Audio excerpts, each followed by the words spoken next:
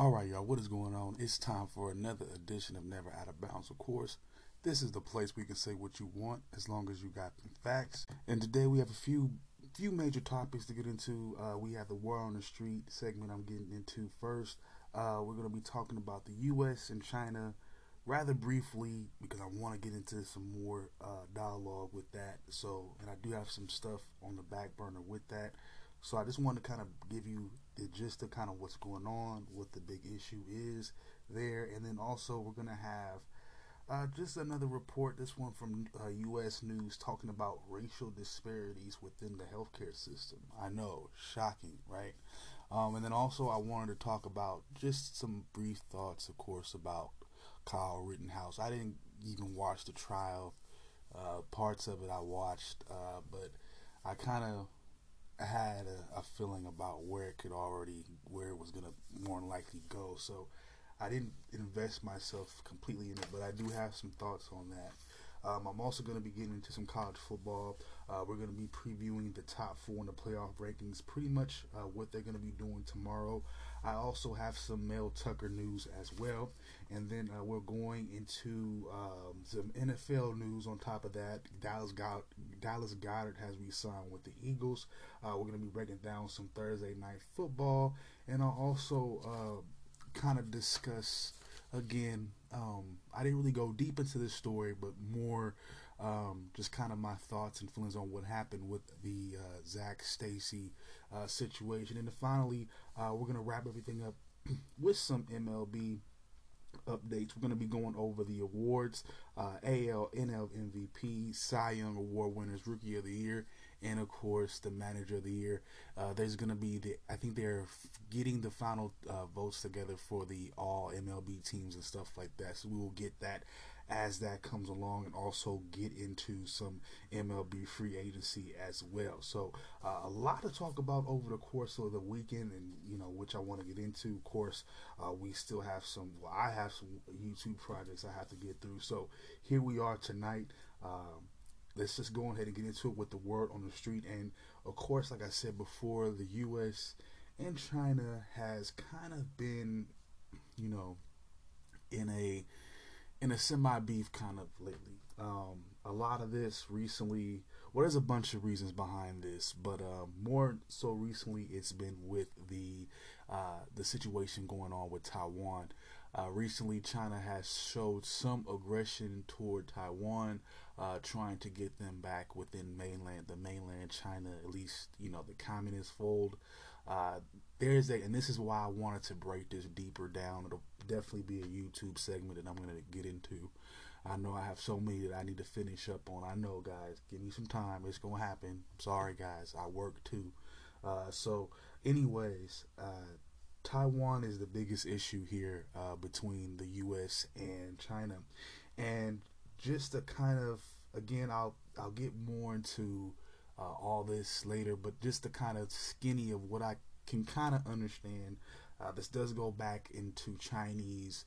There was a Chinese Civil War, Chinese history. There was a Chinese Civil War, and pretty much the Nationalist Party, which is separate from, of course, the Communist Party that you see in running out of Beijing now, is different than the National Party that you see in Taiwan, the nationalist government there. So they're actually the same people. They're actually Chinese.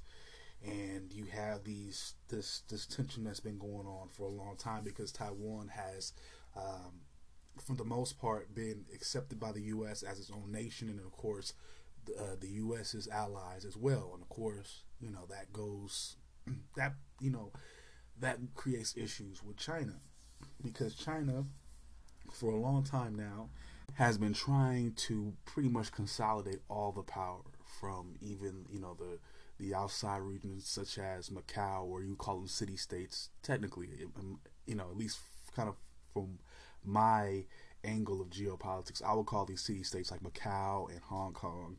They were trying to bring all these together along with mainland China. And because again, there's a lot of value in these cities. Now they might disagree with Hong Kong's politics. That may be, at this point I'm referring to mainland China and President Xi Jinping. And if I'm pronouncing that wrong, forgive me. I will better understand his name out of respect for just him being a person, a human being. But Anyways, there's been this push again under this regime to kind of consolidate all power within China through Beijing and through the Communist Party. And of course, you've seen some pushback, of course, with the democratic demonstrations in Hong Kong, etc., etc. And we can talk about all that.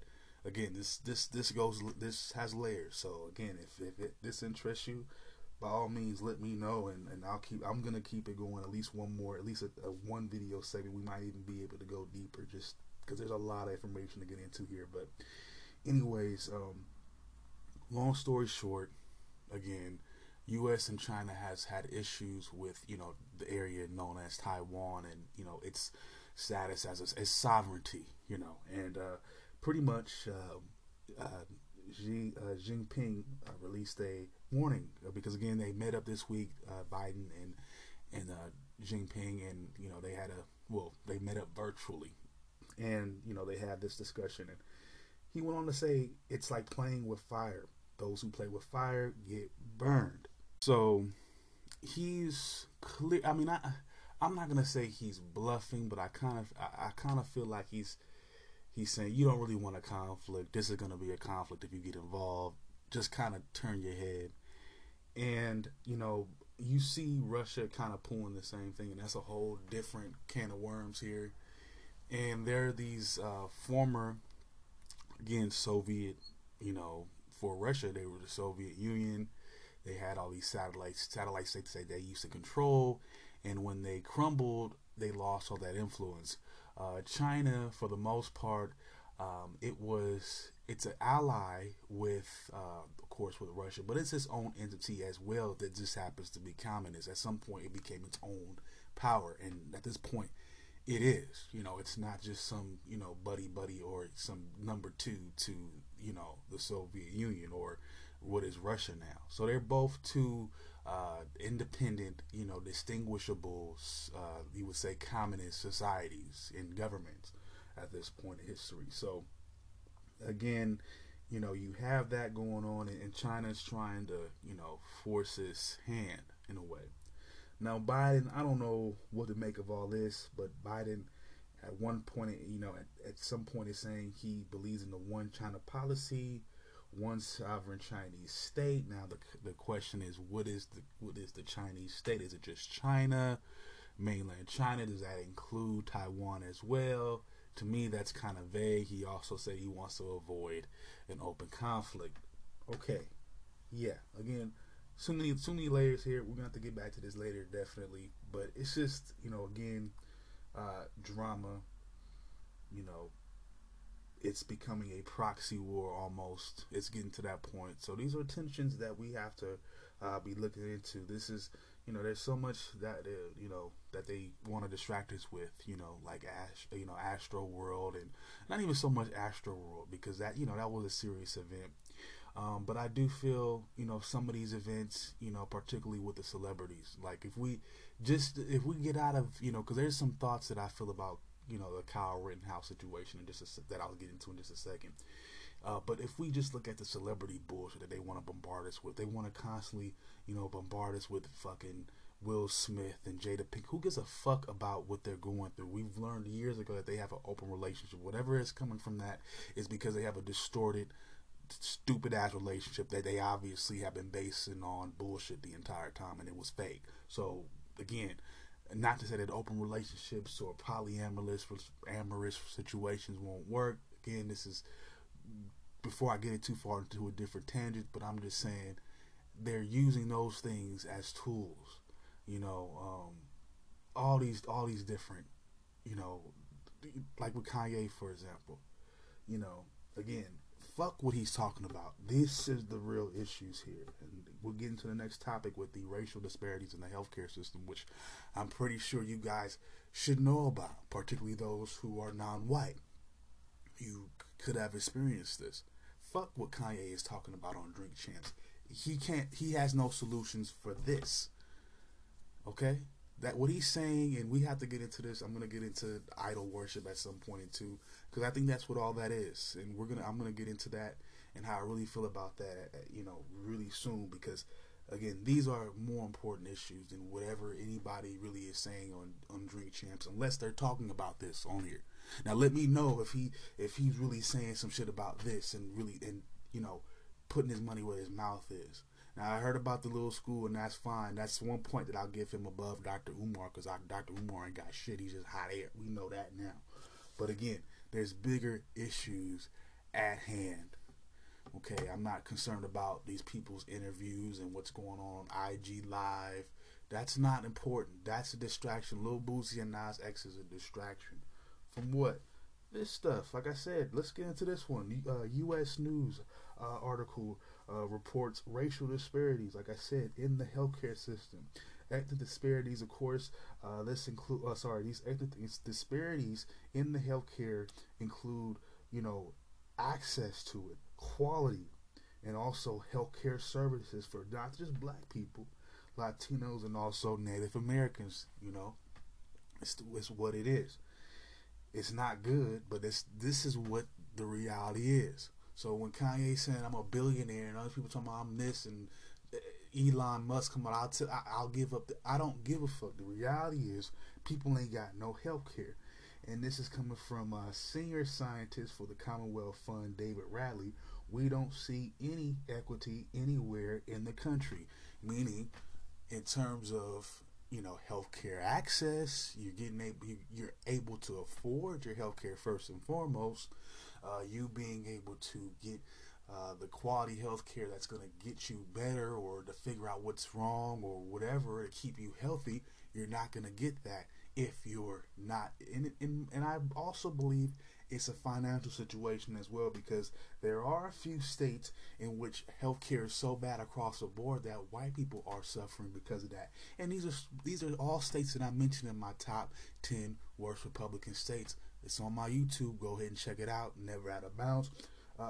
Please do so, because again, we have West Virginia, Mississippi, and Oklahoma.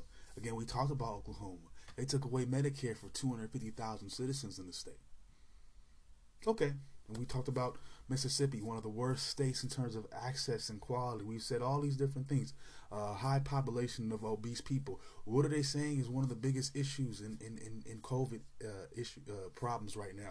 Complications. Obesity. Wow. Isn't their population about 34%? Big issue. They haven't solved it. And that's been there. Again, they keep wanting to blame us and trying to blame the populace, when at the same time it comes back to the way the government structures how we get health care and all these different commodities. Y'all rather us pay for it. We can't afford it, therefore we don't get it. Therefore we get these pre-existing health issues that exacerbate what this so-called virus does. So that's the problem here. Okay? And that's why I keep saying fuck these celebrity, distractions that are being sent as idols for us. That is wrong, and this is why. States such as Minnesota ranked third overall in the healthcare system, but yet scored in the 36th percentile for blacks and the 24th percentile for Latinos. Meaning, okay, so for the majority of people that live there, which are Caucasians, let's keep it real here, they get superior quality healthcare. Unfortunately, for the other citizens, the black and Latino populations, which are still significantly there, enough to the point where, that healthcare, that same system doesn't do shit for them. How does this work? Y'all tell me. Again, Iowa, fourth overall in healthcare, but ranked below average in healthcare, these healthcare scores for black and Latino residents. Again, is it really one country? Are we really that unified? That's what they've been trying to sell to us. I think we as a people, meaning the people that go to work every day, the people that, do small business ventures with each other or whatever, the people that gotta, share space with each other on public transportation, I think those people are trying. I think we as a regular populace are trying, but then we have these factions, and we have these media, entities like Fox News and CNN that want to harp on, again, and it's okay for us to have our different beliefs, whether they lean more conservative or even more liberal. That's what makes this spicy. That's what makes this work. You're supposed to have that. But again, what you're having is these different media corporations, and again, take it back to the word corporations, key term here, corporations. They are hopping on these different things, and they are manipulating these different, well, for one, they're manipulating how, words are used in certain publications. They're changing the way that they present the news to fit whatever narrative they fit. This is all about narrative for either side, and that's what the media has done.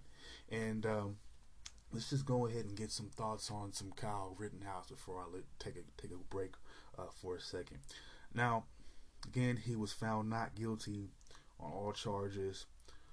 Wasn't a surprise for me, but I stand by this sentiment. If it was a black man in the same situation, there wouldn't have been no trial. He would have been murdered on the spot. So I'm not really interested in people like Joe Biden saying that the justice system is somehow not rigged and it's somehow reflective of really what our society does have some disparities. Just as much as we talked about, we've seen black men get shot relatively for no reason, and those are the issues that we actually got issues with and had problems with.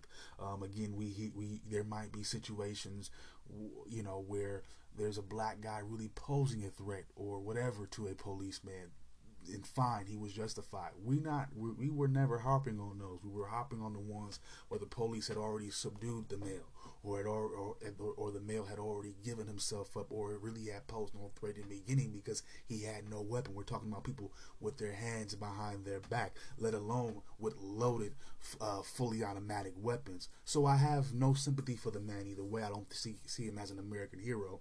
And as far as Joe Biden saying this is somehow a good thing for the justice system, no, it just proves out more disparities. And again, here we are with the Democrat that was voted for telling us, just to take it. Again, this is why I don't fuck with him. Again, I hope maybe at some point maybe they might put him up for some type of impeachment. I'm almost borderline close to saying that. I don't like how he rolled. I don't fuck with him. Just like I didn't fuck with Trump. I'm gonna keep it fair since I said I don't fuck with none of them parties. I really don't. The more I keep seeing the media, they want to jump on some shit. Oh, Kamala Harris is the first female president because the motherfucker had a colonoscopy. Don't nobody give a fuck about that, CNN. That bullshit news out of here. That's not even a news statement. Is she for real going to be president for like a year, 4 years? Nobody gives a fuck that she didn't win the election. That's just, nobody give a fuck. That's by default. That boo-boo. Get that shit out of here. Anyways, I'm going to take a quick break, y'all. When we get back, we're going to be breaking down some college football. Like I said, we have some news coming out of Michigan State. And then we're going to get into some college football rankings, just the top four. We're also going to talk a little bit about the teams on the outside looking in. And then we're going to get into some NFL stuff right after that. So I'll be right back, y'all.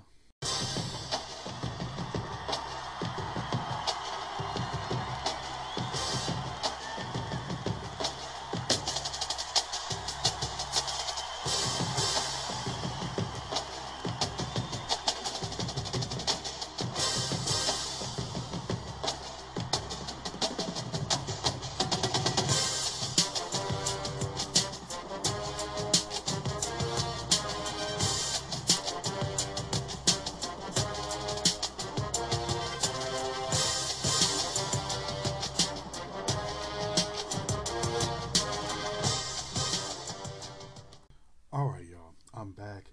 Let's get into some college football. Now, the biggest news right now is coming out of East Lansing. Of course, like I said, head coach Mel Tucker has decided to stay with the Michigan State Spartans.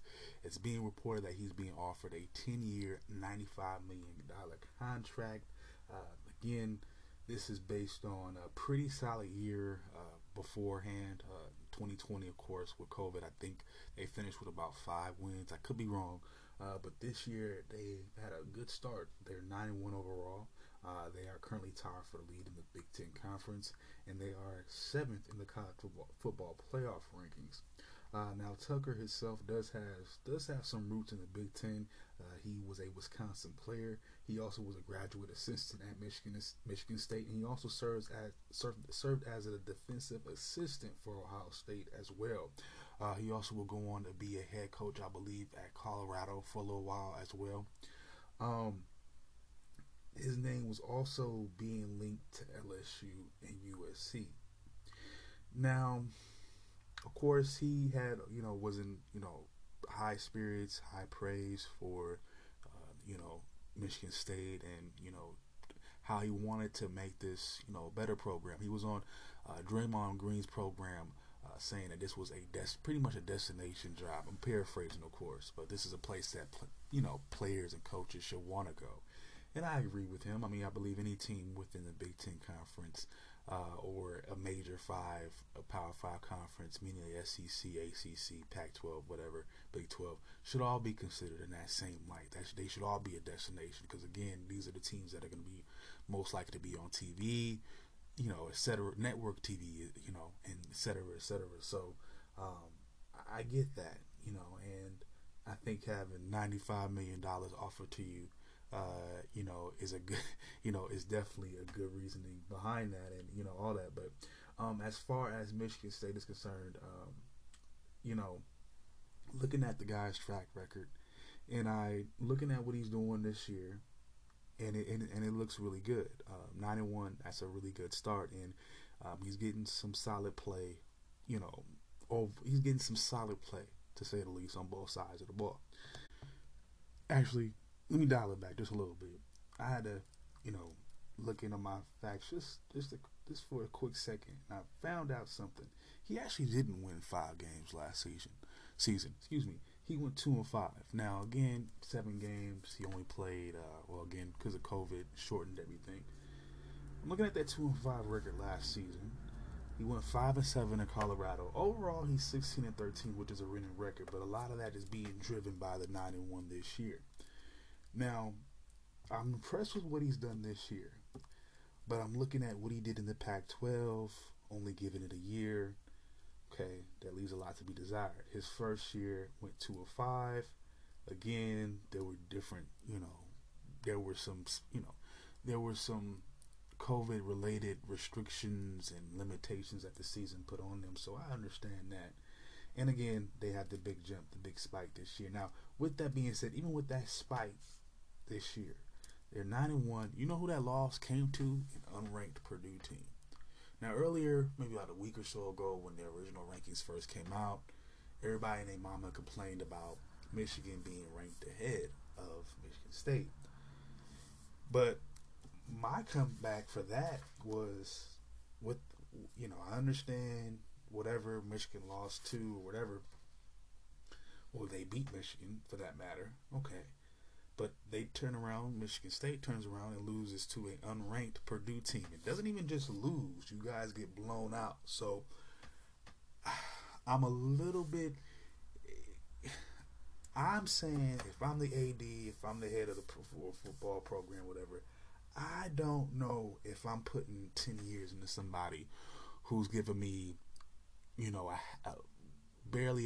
basically a half a season beforehand, or basically in maybe 12 games. We're into 10 games right now this season. Okay, so he's giving me 17 games. I don't know if that's enough just yet. Because that first year, again, even with the COVID restrictions, he went 2-5. He also went in a full season with Colorado. He would go 5-7. And again, people have those years. Things go up, things go down. Is he going to have the exact same success next year? Are they directly in that natty talk next season? Maybe if they beat Ohio State, which we'll break down that game in a second, they can. But I don't know. I think it's a little bit too early to be saying, okay, let's give you 10 years. I don't know. They had a very ugly loss to Purdue. They have a solid win versus Michigan, but again, Michigan over the years has been known to fall apart, has been known to come up short, and choke games away. That's just been the typical Michigan way, unfortunately. Again, that's not who they historically are or want to be. I understand, but again, just calling it how I see it, they're big choke artists under Jim Harbaugh. So again, not to discredit that win per se, but again, we also have to talk about the loss as well. And that's a very significant loss to Purdue. They lost by at least 20 something points. It was like 40 something to 20, if I'm not mistaken, 20 something. So not a good look. But they do have an opportunity of at some redemption this weekend versus Ohio State, and I believe that is going to be a road game as well. So again, a road win will mean a lot because I think with a win like that catapults them into the top four. It might even jump them over Oregon, depending on, of course, how they play, and depending on probably how Oregon plays. But that might be enough to piggyback them to a number 3 spot. Again, and that's me being because of where they're at, me understanding where they're at right now. Of course, again with that loss to Purdue, in my opinion, that should have knocked them out of the top 10. Particularly if Oklahoma was about number 8. They lost to Baylor at one point, and they fell down to the wayside to like the 20s. So I think Michigan State is very lucky that they didn't make a big drop for one, but they do have an opportunity to really put themselves on the map with a win here. Me personally, 10 years is a little bit too long to invest in anybody necessarily, particularly when I only have maybe a season and a half of them. So, and again, we haven't even really seen everything come to fruition just yet, so we don't really know how successful this team could be. That's just me. But with that being said, his name was being linked to the LSU and USC jobs, but that just goes to show you, people love the hot commodity. They love that. They'll jump on that with a heartbeat. If he's not doing nothing the next 2 years, if Michigan State hasn't made it to the national championship or a playoff berth, he'll go into obscurity. It's just the way it is. They got some heavy hitters in terms of their boosters, their alumni, really putting some money into this. So hopefully it pans out. Let's move on, like I said, to the college football playoff rankings. Not much has changed, of course. It's been the same few teams over the past couple of weeks. At number 1, we have Georgia, who is 10-0. They are 11th in scoring with 38.7 points per game. They're also first in points allowed, just giving up 17.6. And this week, it's going to be another easy W for them. They're playing against Charleston Southern. I think that's an FCS team. Yeah, FCS team. Pretty easy matchup. Nothing significant. It shouldn't, unless they lose, it shouldn't really it's not going to do anything really for them, in the grand scheme of things. Again, it's as long as they don't lose. Now, the big thing here is there's it's uncertainty here at QB. Now, from what I'm hearing, from what I know, currently Stetson Bennett is the starter. He's been multiple games. I think up to 9 of these games, but they have gone out and switched up some reps with him and TJ Daniels. There is also talk that he could take over in the postseason, which I think would be a bad idea. I'm personally not a fan of the 2 quarterback system. I think you need to have that shit figured out because each quarterback carries a different identity and therefore is going to make the offense in a different. It will want to run the offense in a different way, and it might fit them in a different way to do certain things. So I think Georgia needs to figure that out. They need to figure that out before the conference championship game, and they should be all right. I think they should be rolling with Stetson Bennett. He hasn't led them astray so far. They're still undefeated. I will go with what works. If it ain't broke, don't fix it. Moving on to number 2, we have Alabama. 9-1 is their current record. They are 21st overall in offense, 19th in rushing, 26th in overall defense. They are 14th against the run, just giving up about 81 yards a game. This one, they are in an interesting game here. Possible trap game. Arkansas, number 21 Arkansas at 7-3 can play above their level, but again, I know Alabama is going to be the certain favorite. I think Alabama has what it takes to pull it off. I think they have in my opinion, one of their better quarterbacks in the past few years. They don't talk about this too much, but I think your boy down there is a lot better than what we've seen in previous years. A lot better than Hurts and a lot better than Tua. But that's my personal opinion. And number 3, we have Oregon at 9-1 as well. They have improved defensively over the last couple of weeks, only giving up 20 points a game, just 273 yards a game as well, and 78 yards on the ground combined in both of those games. Of course, they ended up playing Washington and Washington State, but again, they're trying to improve. This week, they'll be facing off against number 23 Utah, 7-3. This is definitely one of those trap games. Utah is a very potent offensive team. They score 35 points plus a game. They also lead the Pac-12 in that, and they're also 18th in the nation overall. So that one could be a barn burner. And if the Ducks play any way out of sort offensively, meaning Anthony Brown throws any type of picks, it could be a disaster. Of course, at number 4 we have Ohio State 9-1. This week, of course, they're facing up against number 7 Michigan State. Again, this is the Big Ten almost de facto championship game. I just feel, even if Michigan, I don't know how to feel about Michigan. Yeah. Ohio State leads the nation in points per game. In yards per play. Let me take that back. With over 8 yards. So again, every play they're almost getting the first down, pretty much. They also lead the nation in points per game at 46.3 and total yards a game at 550. They also have 93 plays of 20 yards or more. So again, they stretch the ball out. They're known for their receivers. They are really potent, really strong receiving class this year. Defensively for Michigan State, they will be relying on senior safety Xavier Henderson. He leads the Big Ten in tackles, also tackles for loss, and also he's third on his team in sacks as well. Now the Spartans have forced at least one takeaway in the past 9 games. 8 different players have an interception. 9 players have forced fumbles, including linebacker Jeff Pietrowski. He has forced 3. So again, this one is going to be hard, particularly with the way Ohio State plays offense. Michigan State gave up a lot of points to Purdue. Again, if they can force turnovers, then by all means, yeah. But they're gonna have to be ready to put up a lot of points. I don't know if Michigan State has the offensive firepower to do so. So I'm leaning towards Ohio State in that game. If I'm wrong, I'm wrong.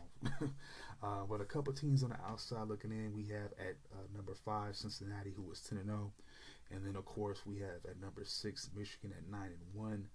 Michigan is currently 34th in scoring with 34 points a game, 34.7.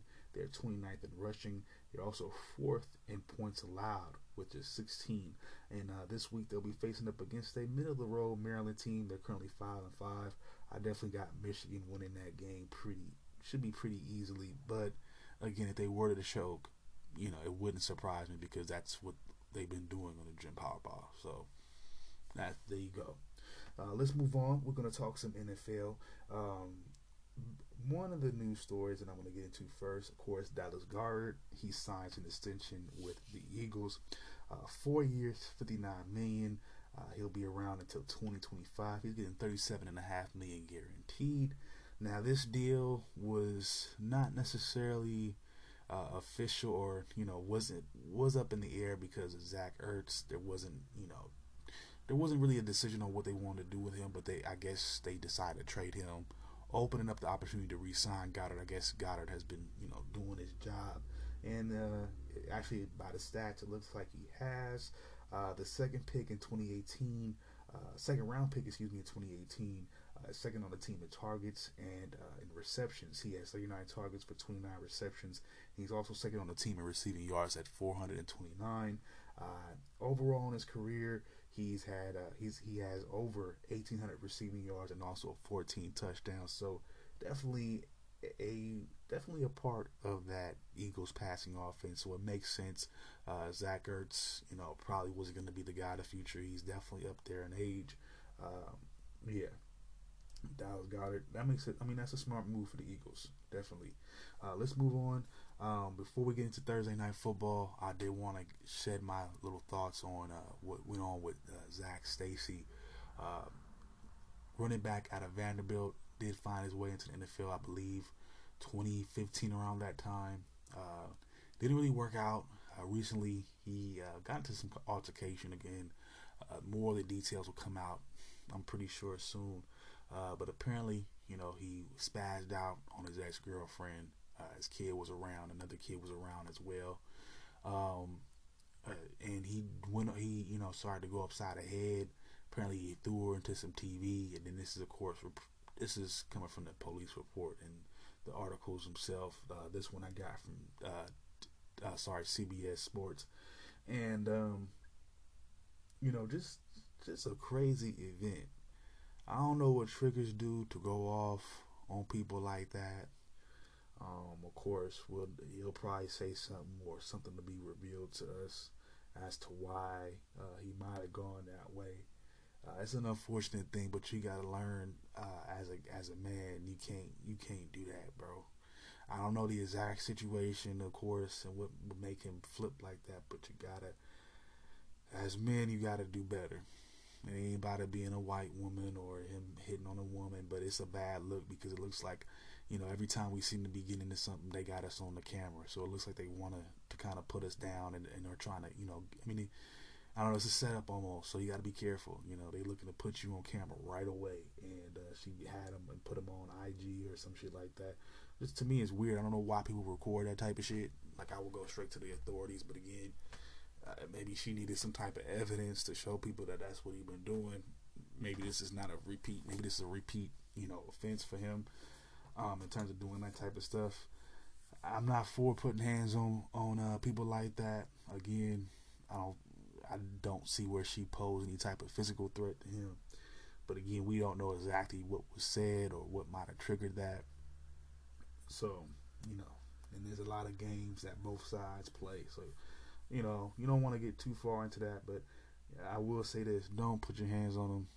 Just kind of, you got to walk away. You got to learn to walk away from that, particularly now when it seems like, it's just what I'm seeing. It just seems like they're going to just go try to put you on social media and let everybody see it, and everybody going to jump on you, and they're going to have a certain feeling about you, and it's kind of like you condemn yourself right off the top. So I wouldn't do that to myself, and I wouldn't suggest other people do it either. So, and he happened to be with a white girl, and I don't think that makes a difference. Black girl, white girl, we saw what the baby did with his baby mama. I don't know what all that is about, putting all this shit on social media, let everybody see your drama, able to look into you like that. Some things we don't need to know, and some things we don't need to see. And that was something that Zach shouldn't have showed the world, and it shouldn't have been revealed to the world. But obviously, he has a problem with putting his hands on women, and that can't be condemned, or sorry, that can't be condoned. So, moving on, before I let y'all go, we're gonna take one last break here, but before I let y'all go one more time, we're gonna get into some Thursday night football. Just a brief little synopsis. Patriots get it done 25-0. Again, the Falcons just look like trash. But apparently, the Patriots moved to 7-4. The Falcons 4-6. Like I said, trash. In this game, the Patriots, Mac Jones will go 22 of 26, 207 yards. He would throw a touchdown, but he would throw a pick. Nelson Aguilar would catch that touchdown. Kyle Van Noy, he had a good game with 8 total tackles and interceptions. So good, in fact, that the NFL decided to drug test him the day after. Bullshit. Y'all full of it. The NFL so full of it. Y'all get the fuck out of here. Y'all fake. Anyways, the Patriots forced 4 total picks. They also forced 4 sacks.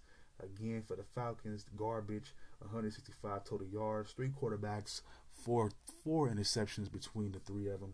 Trash. Matt Ryan threw for 2. When are you going to retire, dude? It ain't worth it. Y'all not going to win nothing. Y'all not winning. I don't think Atlanta cares about winning. So they got other things that they care about. Atlanta ain't about the Falcons. I don't even think they care about their sports team. They don't seem to be like a sports city. I don't think they into it enough for me. That's why. That's one of the reasons why Atlanta teams I stopped respecting. I don't think they city cares about them too much. I be like, oh, here come Atlanta. Oh, okay. They did up their stadium again. Great. Okay. Oh, they have New Jersey's awesome. They still gonna not go to the playoffs. Oh, Matt Ryan, he threw for a bunch of yards. Did they make the playoffs? No, that's Atlanta. Nobody cares about them. Again, 3.2 yards per play, garbage. Talk about the 4 sacks allowed. I mean, come on, man, all over the place. You're wasting Matt Ryan's twilight years. You might as well trade him and get something better. Let's get some draft picks and start over again. Let him go to somewhere and try to win one last time. Maybe I don't know if he got it in him. To be honest with you. But anyways, I'm gonna take another quick break. When we come back, we're gonna be talking some Major League Baseball. We're gonna get through these awards. All right, y'all. I'll be right back.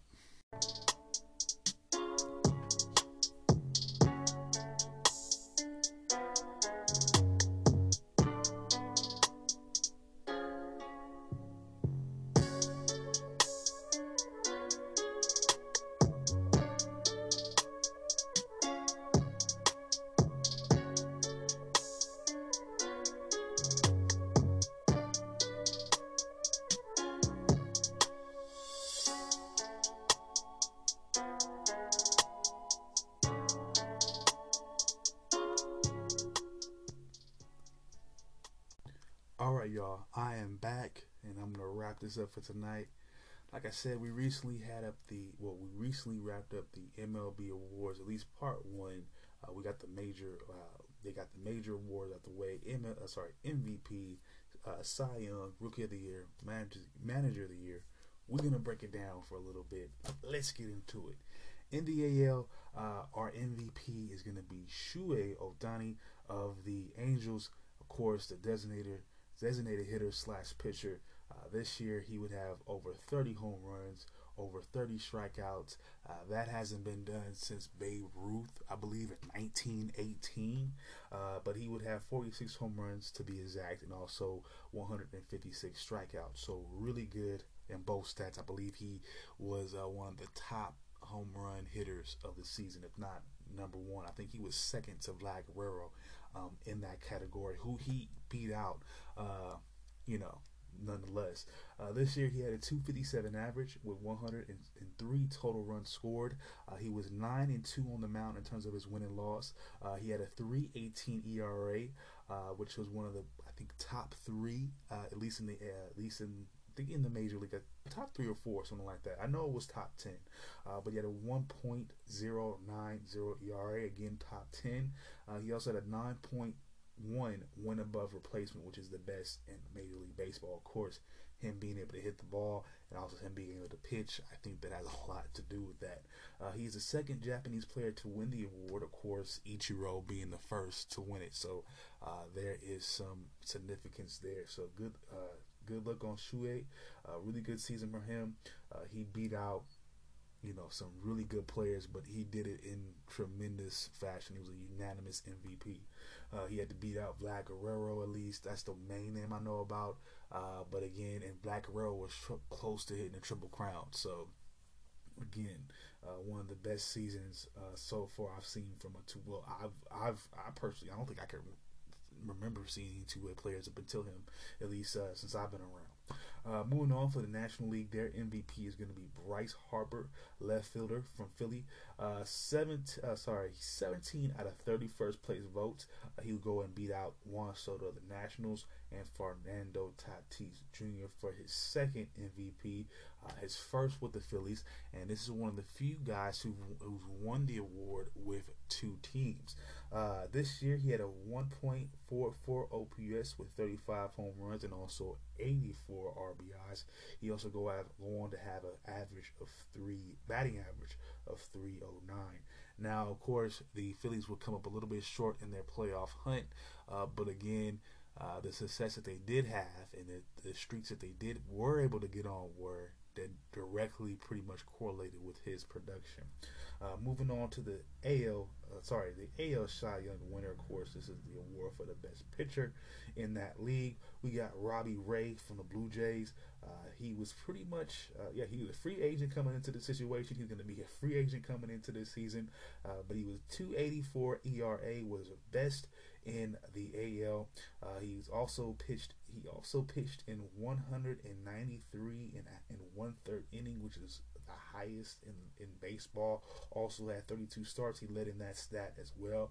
154 ERA plus and a 1.045 WHIP, meaning he ain't giving up a whole lot of walks or hits. It's hard to have offense on him, pretty much. He also led the AL with 248 strikeouts. Moving on to the NL Cy Young, we had Corbin Burns, of the Brewers, 11-5 win-loss record, 2.43 ERA. That would lead all of baseball. He had a 95-an-hour cutter that he would use pretty much 50% of the time, holding his opponents to a 328 slugging percentage, meaning they are not getting extra base hits too much. They are not driving the ball on him. It's hard. He struck out 58 batters before his first walk this season. He'd also lead the MLB in strikeout percentage at 35%. So somebody that controls his stuff on the mound. If we look at the record, that's not the be all end all with the pitcher. You really, like I said, you really want to look at the ERA, the WHIP, only because there's so much more that goes into winning and losing, particularly for a pitcher. That comes down to your team and also your bullpen as well. For Corbin Burns, I don't know why I keep wanting to pronounce that wrong. Corbin Burns, he also had the league's best strikeout to walk ratio with 6.88. So he's striking you out. You're not walking on him. Those are the things that you want to look for in a pitcher. Not so much win and loss, although that is a factor. But like I said, strikeout to walk ratio, strikeout percentage, all good things. Let's move on to the Rookie of the Year. We have Randy Arozarena. This comes without no surprise. The left fielder from Tampa Bay. He had 20 home runs. He led all rookies in that stat. He also led the rookies in steals as well with 20. He also was the third rookie to accomplish the 2020 stat in this decade. So 274 average, which led our rookies as well. He also led rookies in runs scored at 94, doubles at 32, walks with 56, and on base percentage at 356. So again, great hitter, gets on base. He's a threat to all pitchers. He had a .815 OPS. He was also graded a +1 in his outs above average, and had 7 defensive runs saved at his position. So great bat. He can also play defense as well. He also again showed up in the postseason. So somebody that's again, he's going to be one of the great stars in my opinion, going into later on in his career, going into the future. Let's move on to the National League. We have Jonathan India of the Reds, second baseman here. He was added to the roster late in the spring and wasn't even projected to make the final roster, but will become the team's youngest opening day starter. On top of all that, he led the MLB in on base percentage at 376, and also in doubles with 34. He also led in walks at 71, and so that for Arozarena, he actually was second overall with rookies in terms of walks, but first in the American League. So correction there. For Jonathan India, he also led in runs scored in 98. Also was second in OPS with 835. Actually, was first in OPS with an 835. He led his team in stolen bases on top of that with 12. So again, versatile player. I had not heard of him until this season, but again, the more I looked into the Reds and more into why, because again, they were close to making the playoffs as well, but when you start looking into why they were doing so well and what kind of put them on the map, again, his production was definitely a part of that. If you were to look at their stats, his name continually was popping up. Let's move on to the Manager of the Year. In the National League, we have Gabe Kepler of the San Francisco Giants. He won 28 of 30 first place votes. His team was projected to win 73 games, and this was back in March. And again, I had them not winning the division as well. At least finishing third. I didn't have a number of wins projected just yet, but I didn't see them getting that many, but I was wrong as well. They ended up with 106. They were 35-28 against teams above 500. I think that's the big deal. They beat good teams, and so they really looked good this year. They were second in team OPS with 769. They were also second, in home runs with 941 as a team, of course, and they were second in team ERA with 324, and they were second in WHIP with a 1.10. Moving on, we have the AL Manager of the Year, Kevin Cash of the Tampa Bay Rays. This is his second straight Manager of the Year award. This is the first time in AL history that a manager has won back-to-back awards. But he did his thing. He led the Rays to a franchise record 100 wins. Again, another playoff run, deep playoff run. On top of that, This team had the best run differential in the American League with a plus 206. They also a top 10 team in batting and pitching with a 3.67 ERA on 1.17 WHIP. Again, he had the Rookie of the Year. Again, he had multiple people in run for these different awards. I wouldn't be surprised if there's going to be at least one or two people from the Rays that are on the All MLB team. Again, and this is all done with a smaller budget than probably even Oakland. So again, you can make an argument for one of those who has the worst budgeting situation, but they both have one of the lowest payrolls in the league. And again, for Kevin Cash, he's consistently getting his team deep into the playoffs, so that means something. All right, y'all, I'm going to call it a wrap for tonight. I will be back soon this weekend. We have some championship boxing to go. We have Terrence Crawford taking on Sean Porter. Long overdue. A good chance to see some good action. So I'll be recapping that. Also, college football. I also want to get into some college basketball for the end of the week, and also some NBA action. And I will be on standby for the rest of these MLB awards. And then, of course, we have Sunday coming up with some NFL action. You might hear more of my NFL takes, more so Monday night after Monday Night Football has been wrapped up. But I will be leaving some links available for you guys. If you are looking to get in touch with me, again, I got those links for you. If anybody hasn't told you yet, I love you. Peace out, one love, and I'll let you guys later. Y'all have a good night.